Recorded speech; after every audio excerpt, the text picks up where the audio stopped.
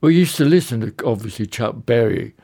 So we'd do, I don't know, some whatever number, Down the Road a piece or something. Right. And Brian would be the whatever line that Keith wasn't. So they worked a lot together in that way. It must have worked because they became the band in a way. So musically, he must have been okay. So, but personally, he got very ill towards the end, and he used to have some annoying habits. Stu could kill him at times. Him and Stu were like oil and water, you know.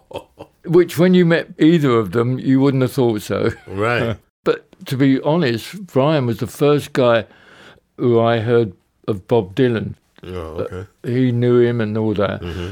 And also Jimi Hendrix. But of course he would have done because he hung out in all the clubs, you know, a bit like Mooney, you know. Keith Moon knew everyone. Right. But he was Mr. Entertainment, which of course he was, you know. Right.